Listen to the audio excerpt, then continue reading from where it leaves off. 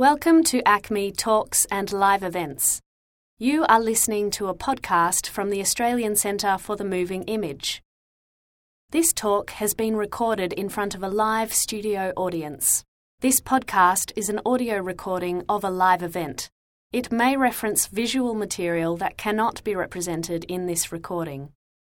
It may also contain strong language and adult themes, which may not be suitable for younger audiences, and the opinions expressed in this podcast do not necessarily reflect those of ACME. Right, well, now that you're all warmed... I'm suffering from a little bit of a cold, so I'm sorry. You're going to hear noises coming from my body that ordinarily I just wouldn't allow out. Is it that strange low bassy rumble? It's that low bassy rumble. Right. Every now and then you might get a... Yeah. Just a little thing like that. So that's when this show goes wrong. But when TV goes wrong... Now, when we originally pitched this, it was actually called When TV Goes Mad. And it was, I think, changed because it's probably just really... There's a political correctness issue with when TV goes mad. Because mad implies insanity, which implies mental illness, which makes people with mental illness... who are very sensitive about these issues, not all of them, just the ones who are very sensitive, get a little bit more sensitive, and then they go, you can't say mad. Whereas by mad, we meant more kind of crazy ape bonkers. Yeah. A little bit nuts, a little bit... That was pretty much our premise. So the idea is we want to look at television... we're not looking at television that's actually bad from the beginning. The idea was more to look at television that somehow went... off the rails, perhaps, or went astray, or did things we weren't expecting it to do, or occasionally just hid in a corner and cried. We'll be playing some of that as well. I think that pretty much sums it up, doesn't it, really? Yeah, there's, just say a TV show started, and when it started it was all perfectly normal, and then slowly it sounded like war was starting in the background. Like a crazy low-pitched rumble. Yeah, just imagine it's like that. Yeah. That's pretty much what we're talking about. What we're also not talking about, we're not really talking about jumping the shark, which I'm sure you all know the expression jumping the shark, which is, it was actually coined apparently by John Hine. It's got an actual name behind it, who wrote a website of the same name. And jumping the shark basically means when a show is running out of ideas towards the end and gets a bit desperate and tries to put in a new kind of gimmick or it's named after an episode of Happy Days. And we're not talking about it, so here's a clip of it now. So there's some famous shark jumping moments. And I think what we can learn from all of that is that Cousin Oliver was a jinx. He was a jinx. He was a ratings jinx, and then turned out to be a Teenage Mutant Ninja Turtle. So that all worked out for him. And Bobby Ewing was Fonzie all along. So that makes sense. And also, we should also reveal that basically this is just two strangers playing you YouTube clips for the evening. There will be some very poor quality video as we in every conceivable way as we continue. There's lots of I think that's a person. So we're not talking about jumping the shark because that's a certain understandable thing when tiredness comes in. We're talking about something else which I like to actually call adding a vampire. So. And to start us off with adding a vampire, we have actually two soap operas we can look at. The first one is Dark Shadows, which... has anyone heard of Tim Buttron? Tim Buttron's film? Yeah. But he made a film... Actually, has anyone seen the Dark Shadows film? Yeah. Okay, just you. Has anyone seen the Dark Shadows TV show? Oh, all right. So do we need to? So Dark Shadows. It's a soap opera. I'll read the definition actually from Wikipedia. Dark Shadows is an American Gothic soap opera originally aired weekdays on the ABC television network in the US from June 27, 1966 to April 2nd, 1971. The story Bible, which was written by Art Wallace, does not mention any supernatural elements. It was unprecedented in daytime television when ghosts were introduced about 6 months after it began. Which I kind of like. They do play down. It was never neighbours, though. It was actually... one of the characters hasn't left her house for 20 years. And the whole show was inspired by a dream. So it's sort of... Hang on. Yeah. An actual dream. An actual dream. Not like a Dallas dream. No. Dan Curtis, who created it, had a dream about a girl on a train and decided to pitch that as a soap opera, and they said yes. Wow. I know! I wish you could do that now. Well, Dan Curtis, because that's so relevant to later on. Yeah. No spoilers. So basically, it was a soap opera. It tootled along. It started going a bit weird, but it really took off a year after it started when Barnabas Collins was introduced, played by Jonathan Freed. Now, Barnabas Collins was a vampire, clearly, and it's how the show became really famous. We'll show you a clip now. This is You say clearly. You say clearly. clearly like his name just said, vampire. Yeah, I mean, Barnabas. What says vampire more than Barnabas? Either that or cartoon dog. So this is the first appearance by Barnabas Collins in Dark Shadows. See the... But John, that was the guy that picked. He was in the. That was he was. Yeah. See, the music knew he was scary. Dark Shadows, again, I think it's from Wikipedia. That's actually a really good reveal. I like that. Yeah, it also featured werewolves, zombies, man-made monsters, witches, warlocks, time travel, and a parallel universe. Oh. Yeah. The parallel universe, actually, it turns out also at one point they actually went off to make a spin-off film from it. And because the actors would be in the spin-off film, they just put a completely new cast into the TV show for like 8 weeks and said, it's a parallel universe! Which is awesome! You could just... You couldn't get away with that now. Like, it's not like DC could just put in a whole lot of. That was just. This is a comic nerd gag, isn't it? Yeah, this is the audience there. No, but the thing is, though, you might think adding a vampire is obviously desperate. It's going wrong. It actually took off and it became huge. It was a truly popular show. It won its time slot, and it turned out one of the reasons why it was so popular was because it appealed to teenagers. It was on in the afternoon. It was at 4 p.m. Eastern, 3 p.m. Central. And when they came home, the mothers would be busy. Actually, it says, mothers usually away from the television set, tending to household chores and preparing the family's dinner. Because, obviously, Wikipedia is very sexist. And...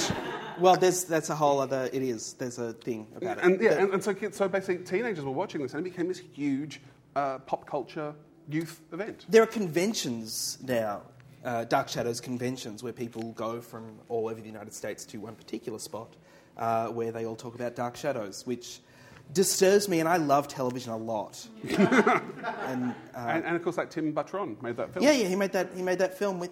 which that guy saw. With that guy from 21 Jump Street. Really, they could have come to your house, Ben, couldn't they? Just acted it out. It would have been cheaper. Peter DeLuise. So that's one way of going wrong. That's one example of adding a vampire. There is another slightly more homegrown soap opera that also added vampires. Oh, I know. Yeah. I'm talking about Chances. Oh, love Chances. If you were in a share house in the 90s, you used to watch this.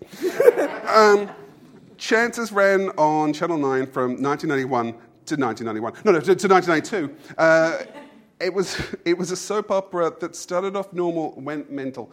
Well,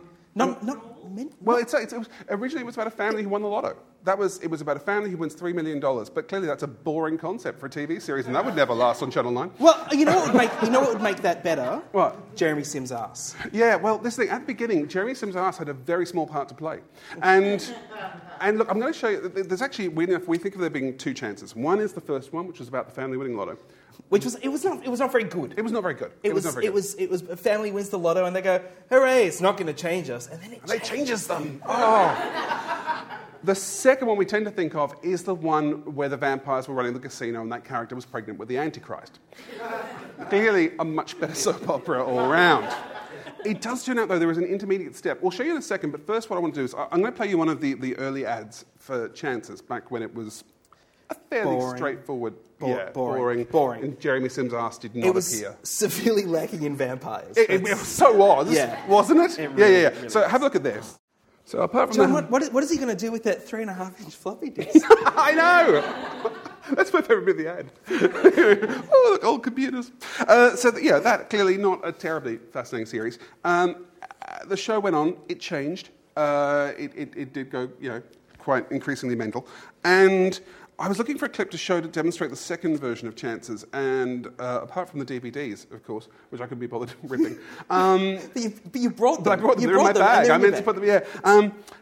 I found this clip online. There's not a lot of clips online, but someone has lovingly, I use that word alarmingly, has lovingly taken all the scenes where Kate Langbroek appears and takes her shirt off and just edited those. They've taken the bits out in between the scenes. It doesn't make any sense.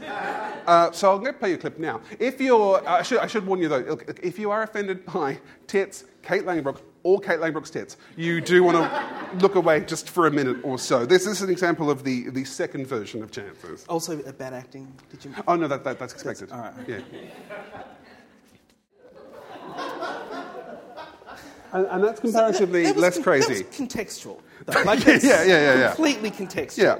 Okay, now this is the thing. A lot of the other shows are going to show you, we don't know why they went mad, we don't know what happened, we don't know where the wheels fell off. This one, weirdly, we do, because writer and journalist John Blum kindly sent us the raw audio from an interview he did a few years back with Lynn Baynes, who was effectively the showrunner on Chances. We don't have showrunners. We We call them either head writers or executive producers, depending on the show. She was more a kind of producer at the time, but she was sort of in charge of it. And it turns out there were actually three versions of Chances. The first one is The Family Wins Lotto. Then that wasn't rating very well, so Lynn was told by Nine to put as much nudity into it as possible. So she says there's like a second version of it, which apparently is pretty much a tacky soap opera. That's a soap opera just with tits ahoy. And they moved it from 9:30. It moved slightly later, so it actually went to 9:30. So a little bit earlier. So 9:30 was 22. Then it was being shifted to 10:30. And at this point, Lynn and the team realised they were making a soap opera they didn't like, that it was just a tacky, nudie soap opera.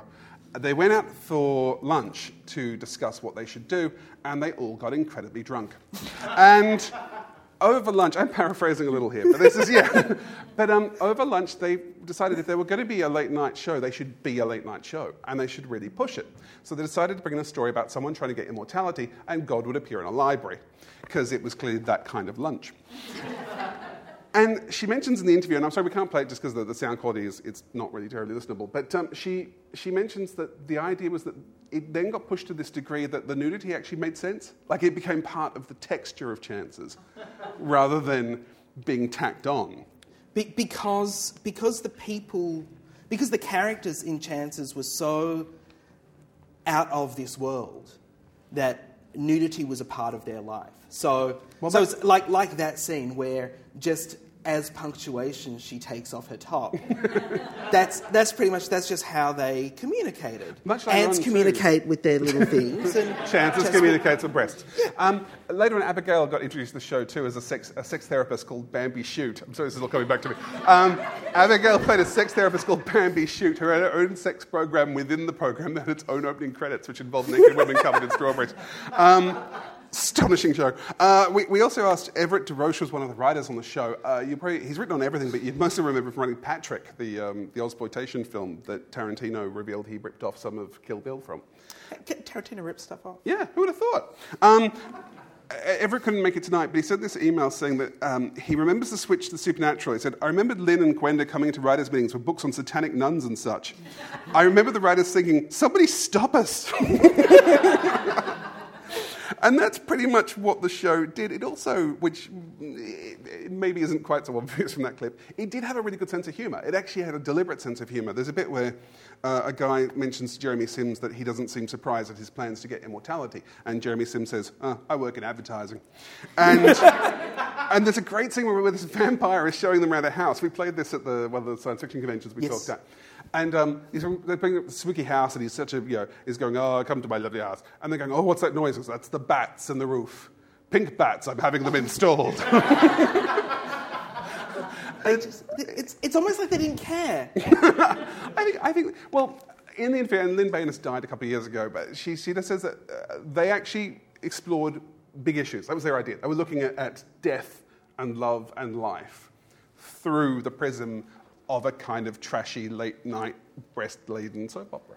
And this is I think, a really important point. Nobody sets out to make a terrible show. Nobody sets out to make a show that is going to go completely berserko. To use, that's the politically correct term. That is the term. Yeah. And so, because no one set out to make Chances. The Chances we remember is not the show they wanted to make. Yeah, nobody set out to make Chances. It just sort of happened. Just Kerry Packer. So the question, though, then, because we're talking about things going wrong, and in that case, it's going. I mean, Dark Shadows went wrong in a way that it ran for 5 years. It had 1,225 episodes, which is more than Doctor Who or all Star Treks put together. The only thing that beats it is the paranormal soap opera Passions, which it clearly inspired. Because Passions started that way, also, is my understanding. Yeah, and also I think without, for example, Dark Shadows becoming what it became, we probably wouldn't have Twin Peaks, we wouldn't have American Horror Story, so there's good and bad. And American Horror Story terrible. is fine It's for what it awful. is.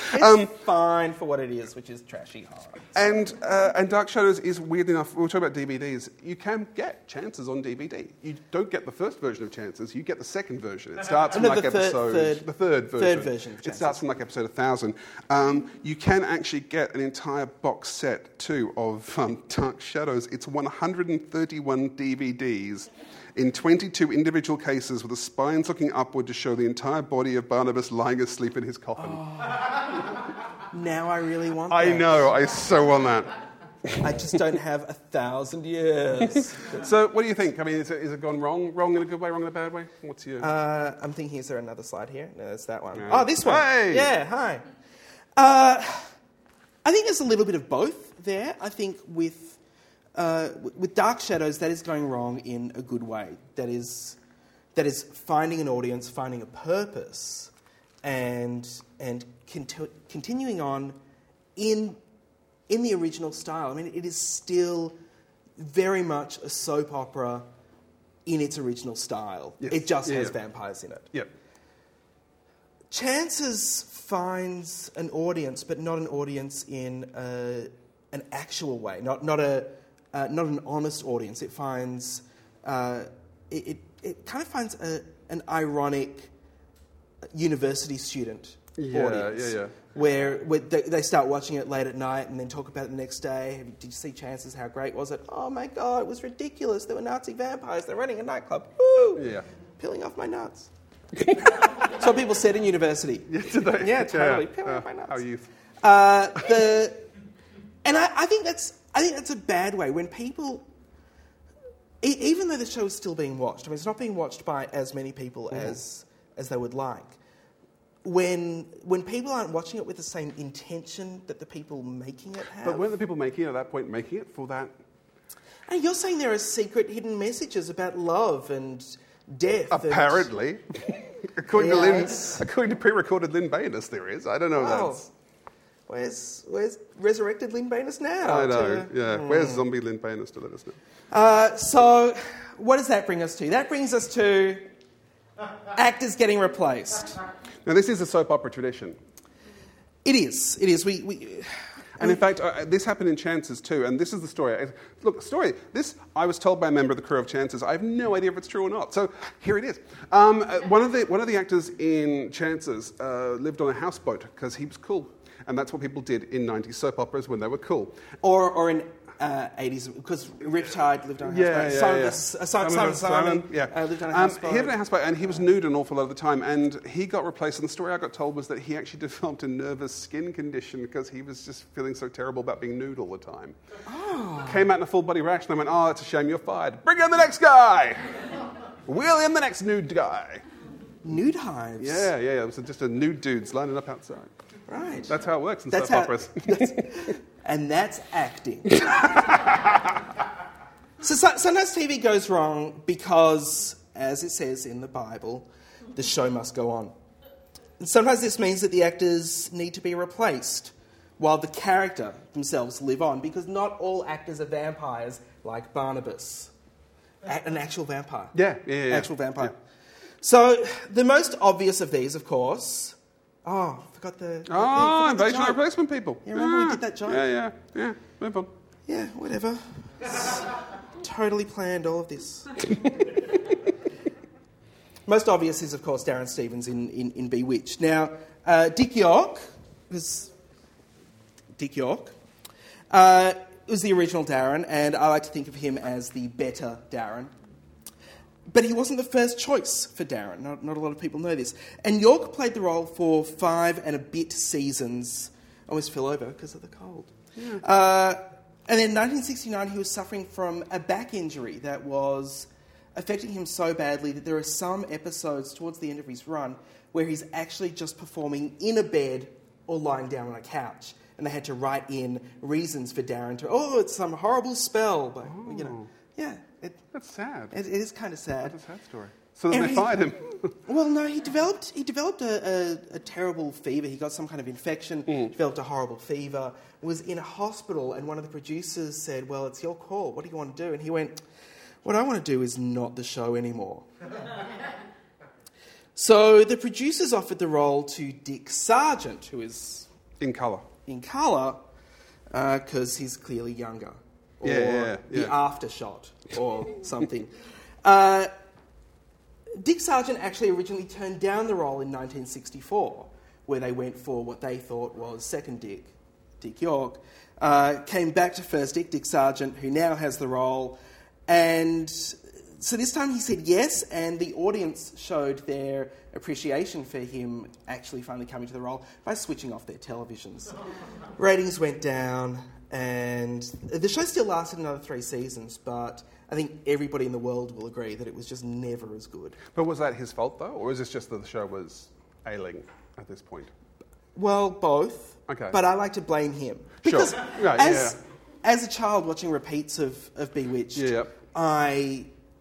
all I knew was that New Darren was there and the show wasn't as good anymore. Okay. Because I was also a very astute young person. And quite bitchy from the sound of it. Yeah, really.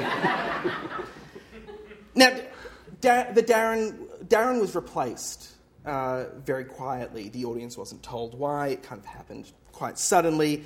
And this was referenced in the cold open to an episode of Roseanne where the whole family is sitting around watching television. They're watching an episode of Bewitched, and Roseanne says, hey, isn't it weird how just one day they replaced Darren with another Darren and they never mentioned it and never said a thing about it? And then the camera panned all the way over to the right to reveal Sarah Chalke had replaced Lisa Goranson as Becky.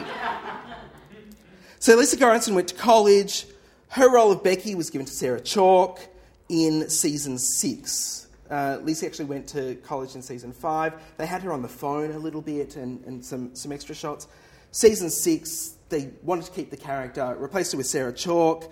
Sarah Chalke was then later replaced by Lisa Goranson in season 8, who was then later replaced in season 9 by Sarah Chalke.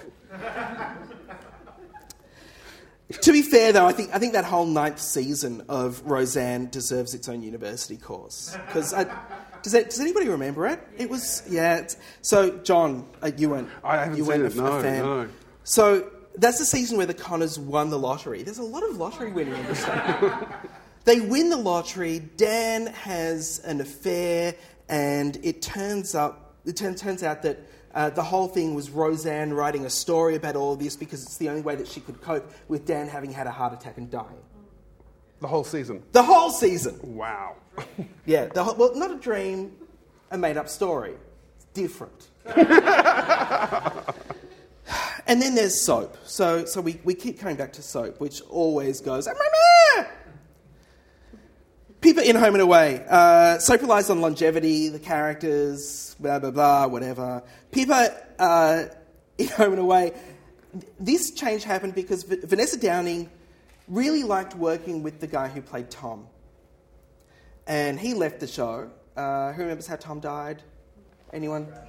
Car crash, right. Had a stroke in the car, crashed the car. So that's really... They so don't want him back, do they? And chainsawed his body up and threw bits all over the country. There's that famous story about if producers really hate you, they give you a death that you cannot possibly come back from. And Sliders has a famous story about... and I'm sorry, I'm just throwing this in, but I've forgotten his name. Something Rhys Davies? Is John Rhys Davies? He was in Sliders, and eventually his character, he argued so much with the producers that his character got abandoned on a planet, had his brain wiped, was then shot, and the planet exploded. And it's like, wow, they really, really don't want you back. What's amazing is they would find a way. If they needed to. They would really find a way. In Home and Away, of course, if they think they might want your character back later, where do you go? Queensland? The city. Oh, the city. Neighbours is Queensland. Neighbours isn't it? is Queensland. But in Neighbours, that's just euphemism for death. Yeah. It's like, I'm afraid your kitten's gone to Queensland. But it's not the city, it's the city in Home and Away. So then she was replaced by Deborah Lawrence, who then played Pippa through another marriage and then another death of a partner. So clearly, Black Widow. Ellie Ewing in Dallas. Ellie Ewing was originally played by Barbara Bel Geddes. She was kind of the matriarch of the Ewing family and was replaced by Donna Reed for one series. And no one's really sure why, or I just couldn't find it in my research. But it was in Donna Reed's contract that she would have her name in large letters beneath every time she appeared. It's impossible to find a shot of her in the show without that. That joke was better than that. Shut up. It's the pseudo after drink talk. It really is. I'll just keep going. And then Neighbours. This is a really kind of interesting and weird one. So Carolyn Gilmer played Cheryl Stark in... Cheryl. Sorry, I've written Cheryl. It's clearly Cheryl. Cheryl Stark in Neighbours, and this was a long run that she had. She was quite ill for a few weeks, but the illness came quite suddenly. Her character was still written into episodes, so they needed to put a replacement in for her, just for those episodes that she was ill for. So who are you going to get? You're going to get another ex-prisoner cast member, Colette Mann. But so Colette Mann's just in it for that period of illness. Just for that period. And playing the same character, though. She's not someone's... No, she's playing Cheryl Stark. Right. She's appearing as Cheryl Stark. It's like having a standby or whatever it's called in theatre. But in theatre, that's weird because they would make a little announcement going, tonight the role Cheryl Stark will be played by. Or it'd be in your program. Whereas I don't remember my program having this in it when I was watching Neighbours. Oh. Did you used to get the programs, didn't you? I didn't get the programs, but I had Barry Crocker telling me what was going to happen in every episode. Nice. So, yeah. So it was fine. So those are some ways that you generally see characters get replaced. Often it's because someone's sick and they just move through to someone else. That's kind of understandable. It's when TV goes a little bit wrong, and that's only wrong from the point of view of the audience. The writers still intend for it to be the same person. But that's interesting, though, as it going wrong, and particularly I think Cheryl Stark, for example, because this is assuming that as an audience we're intelligent enough to be able to go with this, though, yes. Isn't it? I mean, that's actually quite flattering to an audience to go, yeah, it's a completely different person, but we reckon you'll be fine with it, you know. See, Whereas when I watched Breakers, and they changed the son in one of them, and every time the mother walked in, we'd go, it's clearly not your son! Can't you see? It's a replicant of some kind. A very poorly made one who doesn't look like him. That's if the actors were paying attention to Breakers as much as you were, John. I know, and clearly they weren't. I want to get Breakers on 122 discs that form the shape of Reuben, the world's only Jewish Aboriginal. He was also a sandwich. It was a great show. So I get that, and yes, it is quite a sophisticated idea for an audience who gets used to the way a character looks, and suddenly they look different, except in your case. My favourite example of TV going wrong, or in this case, is Chuck in Happy Days. Now, Chuck in Happy Days was played by two different people. He was originally played by Gavin O'Herlihy. Actually, his name, that is not a character from The Man with Two Brains. Gavin O'Herlihy, and then Randolph Roberts, in order, as you see them. Chuck, for those people who don't remember, was Richie's older brother. Richie had an older brother who loved basketball, often would just answer questions by bouncing a basketball. In fact, here you can see Chuck getting a Christmas present that is a basketball wrapped up. That's all he did. All he did was basketball stuff. It was all about basketball. Two different people played Chuck. Chuck does not appear past Series 1 of Happy Days. Past Series 2 of Happy Days, they fail to even ever mention that Richie is not the older brother. So Chuck just disappears, and suddenly Richie is the oldest of two children. That is TV going absolutely crazy. Right. Yeah. I think that's maybe when Happy Days jumped the shark. When the brother disappeared. When Chuck disappeared, because he was the heart and soul. When Tom Bosley buried his son in that shallow grave out the back of the house. And nobody no one ever mentioned it. Oh. when everyone believed that Potsy was a name. So I've now changed my mind. This is actually the producers assuming we're stupid and will not notice anything. Yes, but to be fair, that's Gary Marshall, and he assumes a lot of people are stupid. Okay, right. No, fair point. Remember Mork and Mindy? Yeah. We'll be coming back to replacement people later on in the show, but now let's just try another example, another a TV show we can look at. Before we talked about So Chances and Dark Shadows, are two shows that both made sense, both in the original premise and as the thing that became, in a way. They both could work on either of those. But what if TV is just way more cynical about it and sets out to make a successful show? And what if that show is called Supertrain? Now... Oh, wait, sorry. No, yet. Imagine it's 1979. Imagine harder. Thank you. It's 1979, you're running ABC, you're running NBC, which is the plucky American network that could, but usually didn't, always coming the bridesmaid to ABC and CBS. The only show NBC had that troubled the top 10 was Little House on the Prairie, and even that was Little House on the Prairie. They need something that's going to be a ratings juggernaut that'll grab viewers and shake them back and forth like a television Pomeranian. So they have the choice of coming up with a fresh new show full of exciting characters, arresting storylines, brilliant dialogue and dynamic themes, or they could just rip off The Love Boat and put it on a train. I think you know where I'm going with this. On Wednesday, the 7th of February 1979, NBC debuted their much publicised and much expensive new show. Knowing they needed to grip viewers from the outset, the show opens with the most exciting thing you can imagine, a board meeting! But not just any board meeting. This is one in which Sir Whiskers Exposition explains the premise of the show to a collection of non-speaking extras. Let's look at that now. And so with... only a title card that says 22 months later to keep that momentum going.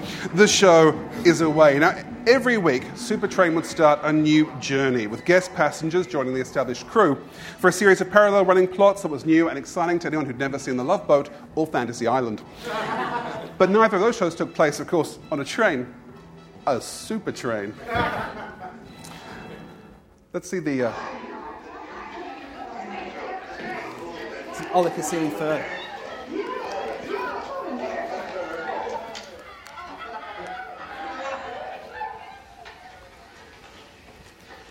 What took you so long, huh? Looking for a magazine with avocados in it. That's what they eat in California, you know. Avocados. I hate avocados. No. What is with this train anyway, huh? $450 one way, no ashtrays. Why are you always looking for something to gripe about, Jack? I mean, this is really a nice compartment.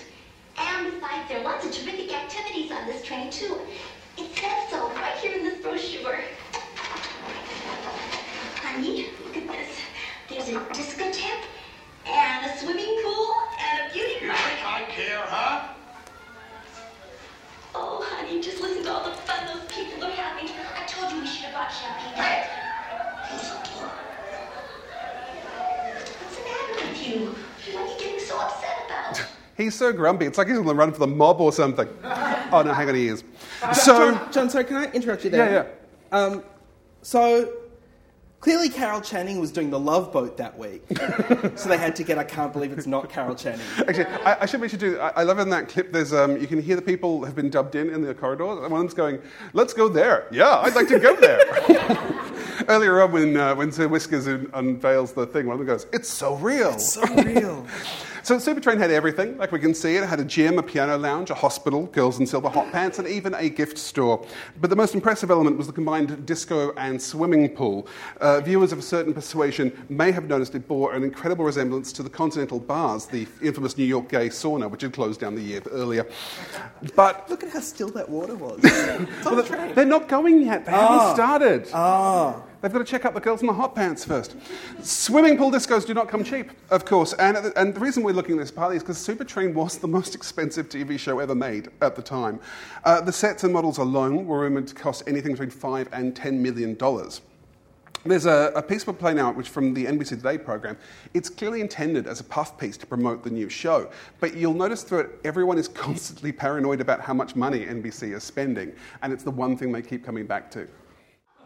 And I just did some quick calculations as well. So, $5 million, $6 million, that's $11 million. The $11 million back then is now $8 billion now. Wow, off the top of your head. Yeah. That's incredible. That's taking into CPI and exchange rates and such Deutschmark. Because as the guy is saying, it could be off air in as little as 11 weeks. Yeah.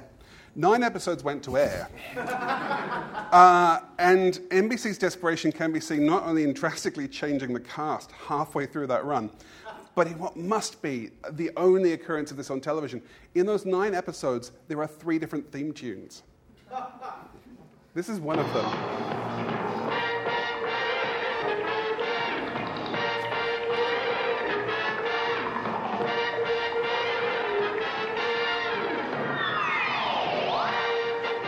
I mean, to be fair, all the theme tunes are fantastic. But now, this is Fred Silverman. He was the head of NBC when Supertrain was broadcast. In 2008, he was asked about the experience and about Supertrain. And he said in this interview, "It was a good idea then, it's still a good idea. It was just a great idea that was terribly executed. So we had a set that cost $10 million to build. You could have built a railroad station. The shows were just lousy."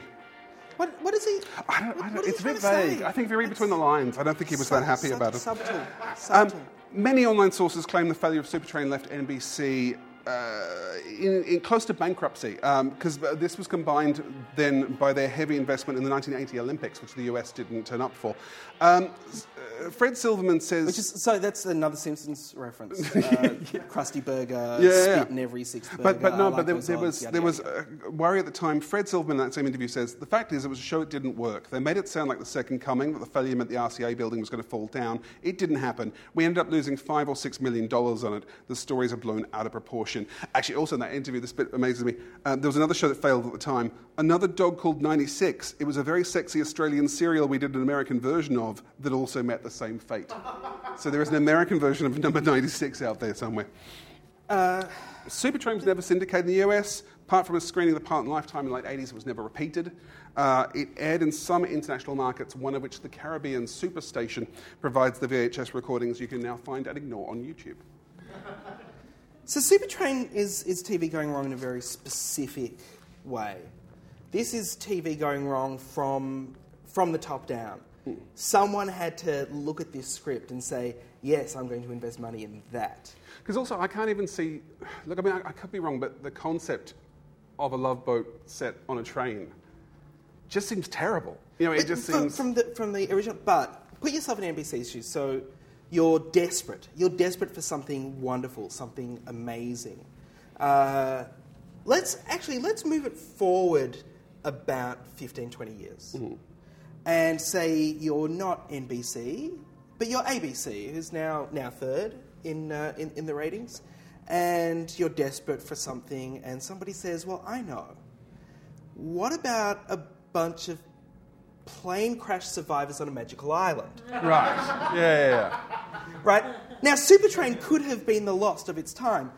Unfortunately, though, nobody... Could it, though, Josh? Well, nobody picked up Supertrain and went, I know exactly what I'm going to do with this. I'm going to make it amazing. No, everybody just went, I'm going to try to do the Love Boat on a train.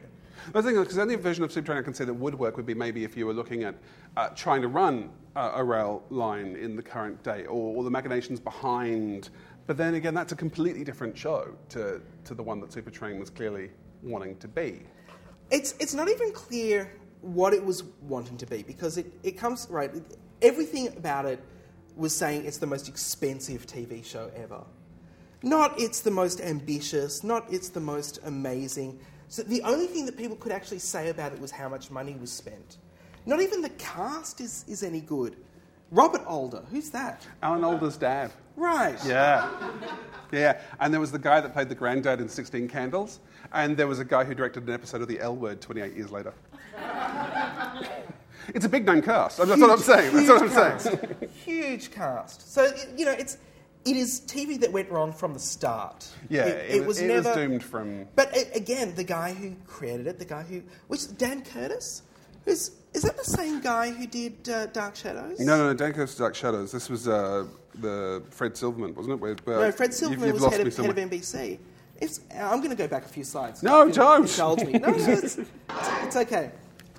So we'll go back to from. Some months ago, I was contacted by the Federal Dan Curtis. So this is a man who is clearly just obsessed with trains. Yeah.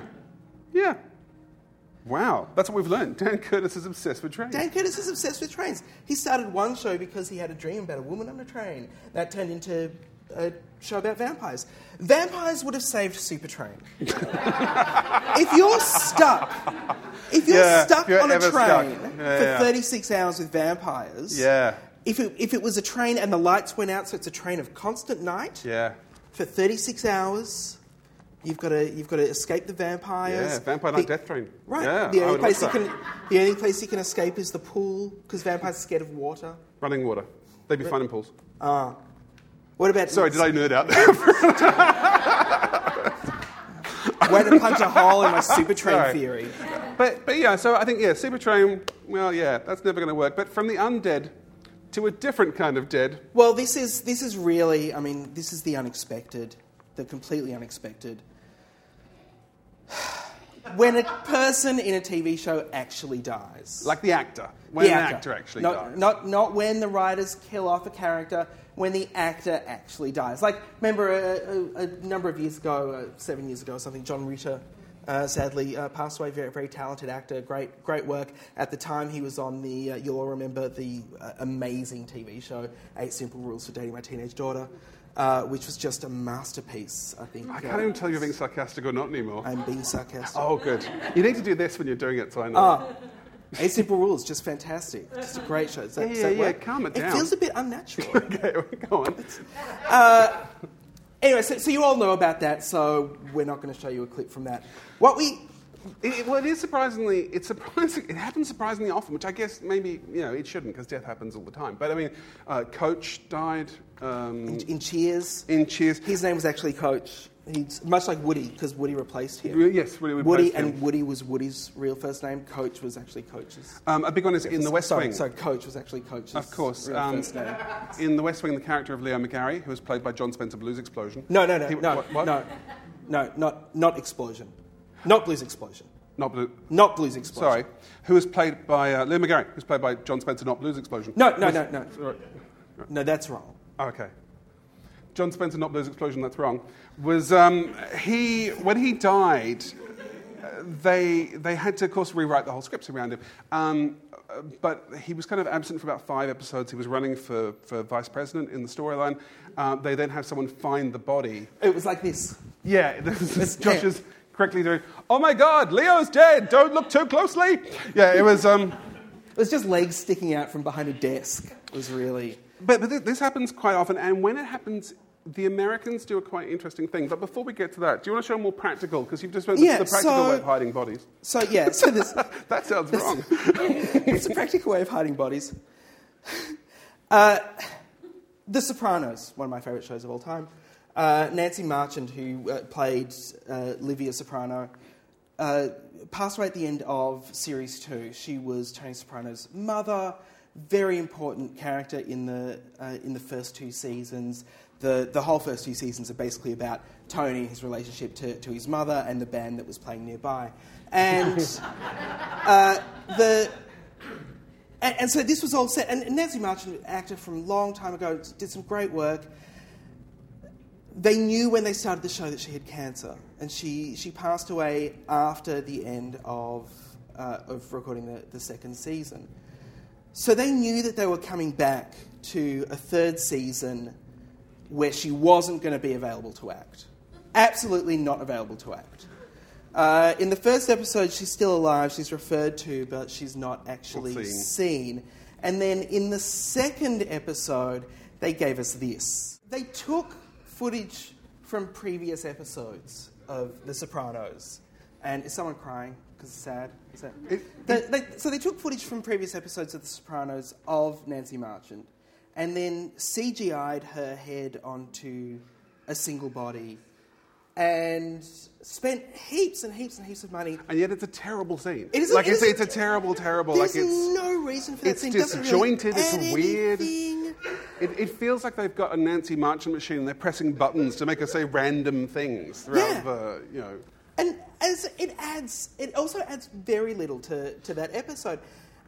And I remember David Chase at the time saying, "Oh, you're not going to be able to notice. Like, it's so smooth.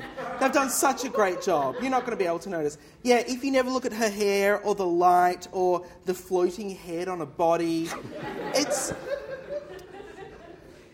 really... There's a great bit later on in this season where they use CGI so perfectly, but that wasn't it. It seems like a practical way to deal with it's death. also an odd thing because it's so not what the Americans do. What the Americans generally do in these situations, and we saw this in The West Wing, we saw this in...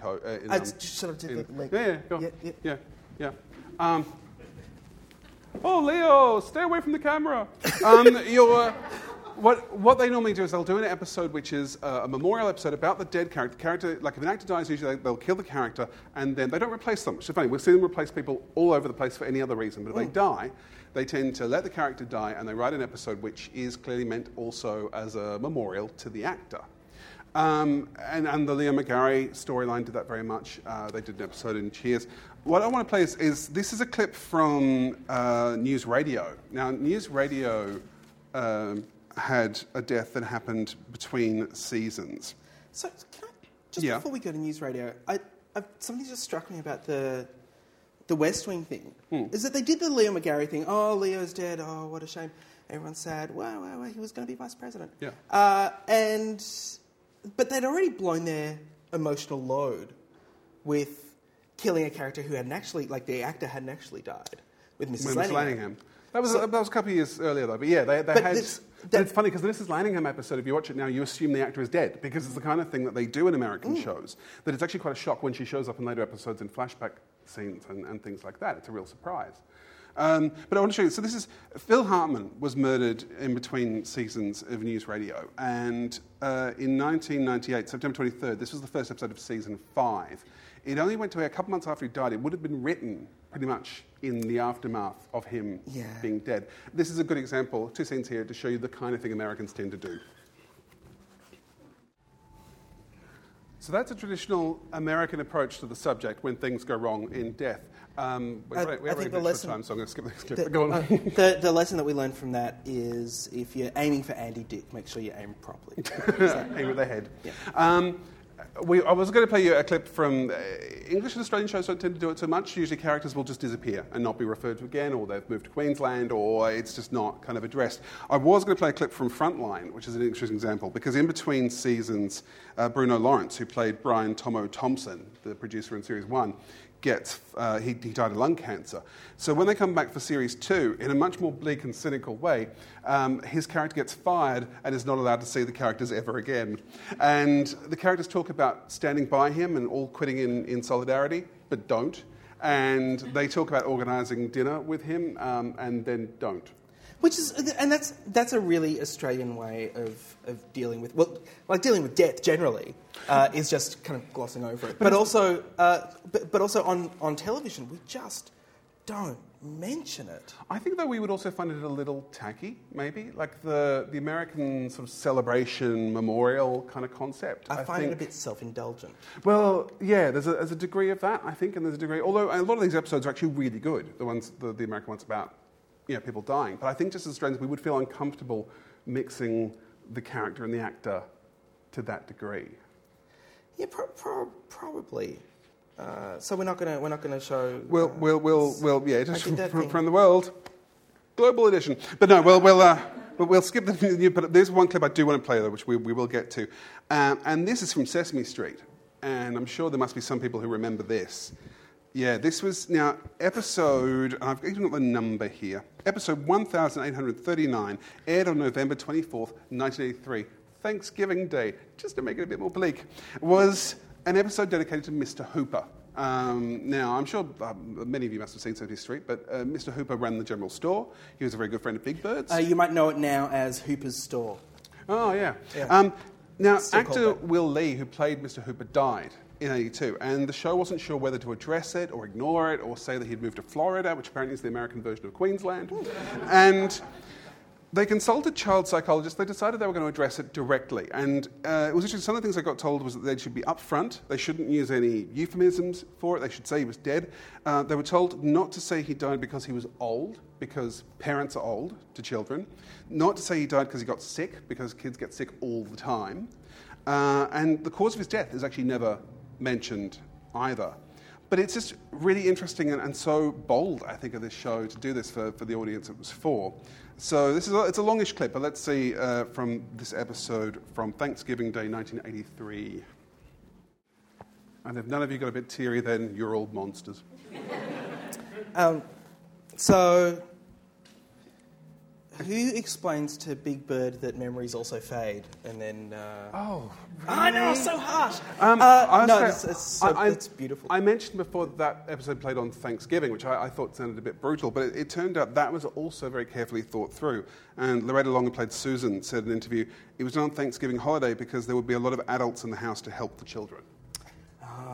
That makes a lot of sense. It's all very clever. Also, according to Muppet Wiki, that particular episode was brought to you by the letters J, M, and the number 5. And I think it's quite good they didn't pull their sponsorship since it was such strong subject matter. Yeah. Big Bird, though, great sketch artist. Oh, yeah, and that sketch apparently then hung in Mr. Hooper's store for the duration of the show. Yeah. So there you go. Sense. So occasionally things go wrong and you can actually get something possibly quite important out of them. Is now the time that we can go back to replacing people? Is it about Gordon? It's not about Gordon. Do you know there were 3 Gordons? There were 3 Gordons. Really? That blew my mind. Were they all the man from Hot Chocolate? Yeah. Yeah, it was like a really minor regeneration. Still a hot black dude. Yeah. So go on, you were going to say. Because we talked about people characters being replaced by other actors, but there's clearly an oversight, a huge oversight there. No. Hang on, stop. What? Stop. What? You're jumping ahead. I've You're jumped jumping ahead. Sorry. You're the one with the book. Yeah. No, because I was going to say before we're going to the end, but I said some of the wrong things can become right. There's also a whole bunch of wrong stuff we're just not going to get time to. Here's a little montage of some terrible wrong things we won't be talking about. Oh, it's not good. Who's going to tell me how memories fade? Hang on, just and just very quickly for the audience, you did see 7 terrible shows there. Can we call them out? What did you recognise? Cop Rock, yes. No one else? Think Like a Cat. I thought you'd made that up. I hadn't made that up. That's from GSN, the Game Show Network. Can anyone work out which one was Heil Honey, I'm Home? One episode. There was Naked News male edition. They've discontinued that since 2007. But yes, the Naked News, which airs in some areas of Canada. Is superherogay.blogspot.com still there? That's the only clip I could find that hadn't been taken down. We also saw a clip from Turn On, which was a rip-off of Laugh In and lasted half an episode on a whole bunch of stations in 1969. What was the weird balloon rabbit on wheels? Don't Scare the Hare, in which you have to, in which adults have to complete a number of pointless tasks to not frighten a terrible robot. And of course, at the end there, the Star Wars Holiday Special, in which Princess Leia is clearly off her tits. Just crazy. So yeah, we won't be. Also, I wanted to include, but couldn't find, a clip of Who's Your Daddy, which was a 2005 Fox Network reality show in which a woman is introduced to 8 men, one of which is her biological father she's never met. If she picks the right one, she wins $100,000. But strangely enough, can't find that anymore. It was because in other countries it was my mum. What a slut! Yeah, there is actually. I found one clip from it, which is one of the actors who was hired to go, "Hey, I nearly won $100,000 from my appearance in this show, and I great." And people going, "You were a monster." It's just, and I really want to show a clip from Naked Jungle, which was a nude version of It's a Knockout in the UK, which I actually have on the computer. I managed to download it. My computer refused to render it into that clip. It just point blank said no. I think it did this. It did. So, those are different types of wrongs we won't be looking at. But you want to talk about replicants. I do want to talk about replicants. Because can anyone think of a situation, a fairly famous show, where a character has been replaced by another actor? I'm pretty sure you're the first film. No. Natasha, 2.5 Men? No, no, not really. No. I'm thinking about Doctor Who. This isn't exactly though replacing. I mean, it's not like. Well, it is. It's not like the new Becky, is it? It's not. So you've got William Hartnell, Patrick. They've all got real names, but I just know them as the old one, Fancy Pants, the Scarecrow, Jelly Beans, All Creatures Great and Small, the Bad Doctor, and the Old Doctor, the Last Doctor. To be fair, though, it's not like they tried to sneak one in without us noticing. Like, you are meant to notice that they've changed actor. It's not like they've just put someone who looks a little bit like them in a wig. Apart from that, obviously. And to be fair, you're picking that from the Five Doctors when all the publicity shots have a wax figure of Tom Baker in them, which I think is kind of... Yeah, but that no one could actually tell the difference. Now, the reason we bring up Doctor Who, though, of course, this is a perfect example of where going wrong is the rightest thing that could have happened to the show. Regeneration wasn't a concept ever in the original version of Doctor Who. It only happened because William Hartnell, pictured here in black and white, he was... There are many ways we can put this. He was unwell. That's one of the big ones. He had arteriosclerosis. He was grumpily unwell. He was grumpy unwell. He couldn't remember lines anymore. He did tend to wander into things. He was a bit of a racist. And apparently working with him was becoming more and more of a, what's that word? Nightmare? Yeah. And so the BBC wanted to replace him but keep the show going because Doctor Who was very popular and had been very successful. They actually, and look, there are different versions of this. We probably won't ever know what the true story is, but there is... story. The Celestial Toymaker was a story towards his end in which for one episode he's made invisible and then made visible again. It is actually thought he was meant to be made visible as a different actor, and that was going to be the way to swap him out, but accidentally his contract got renewed. There's another, that I swear is often said as a true story. There was another story called The Savages in which the Doctor's essence is transferred into another actor who then acts like the Doctor. Clearly a sort of test run to see if they could make surrogate that birth. work. That was essence is transferred. And then finally, they just had that idea of he would just regenerate. It wouldn't be hugely explained at the time. It would just be a thing that happened. But that desperation, that's what it is, complete desperation, suddenly made the show could go forever. Because any of those other ones, transferring the essence or Celestial Toymaker, that makes it awkward if you need to do it again. You might get away with it once, but you're not going to get away with it for 50 years. Yeah, the Doctor's doing his invisible trick again. Yeah. That's not going to happen. But this idea of, well, he can just be... He just, whenever he dies, he just turns into another adult. And just becomes another adult, because that's what people from Gallifrey do. That's what they do. And this is the thing, because every show... We're talking shows that have gone wrong, but in many ways... what they're doing is coping with adversity. They're reacting to what's happening around them. Often it makes them better. It makes them better shows.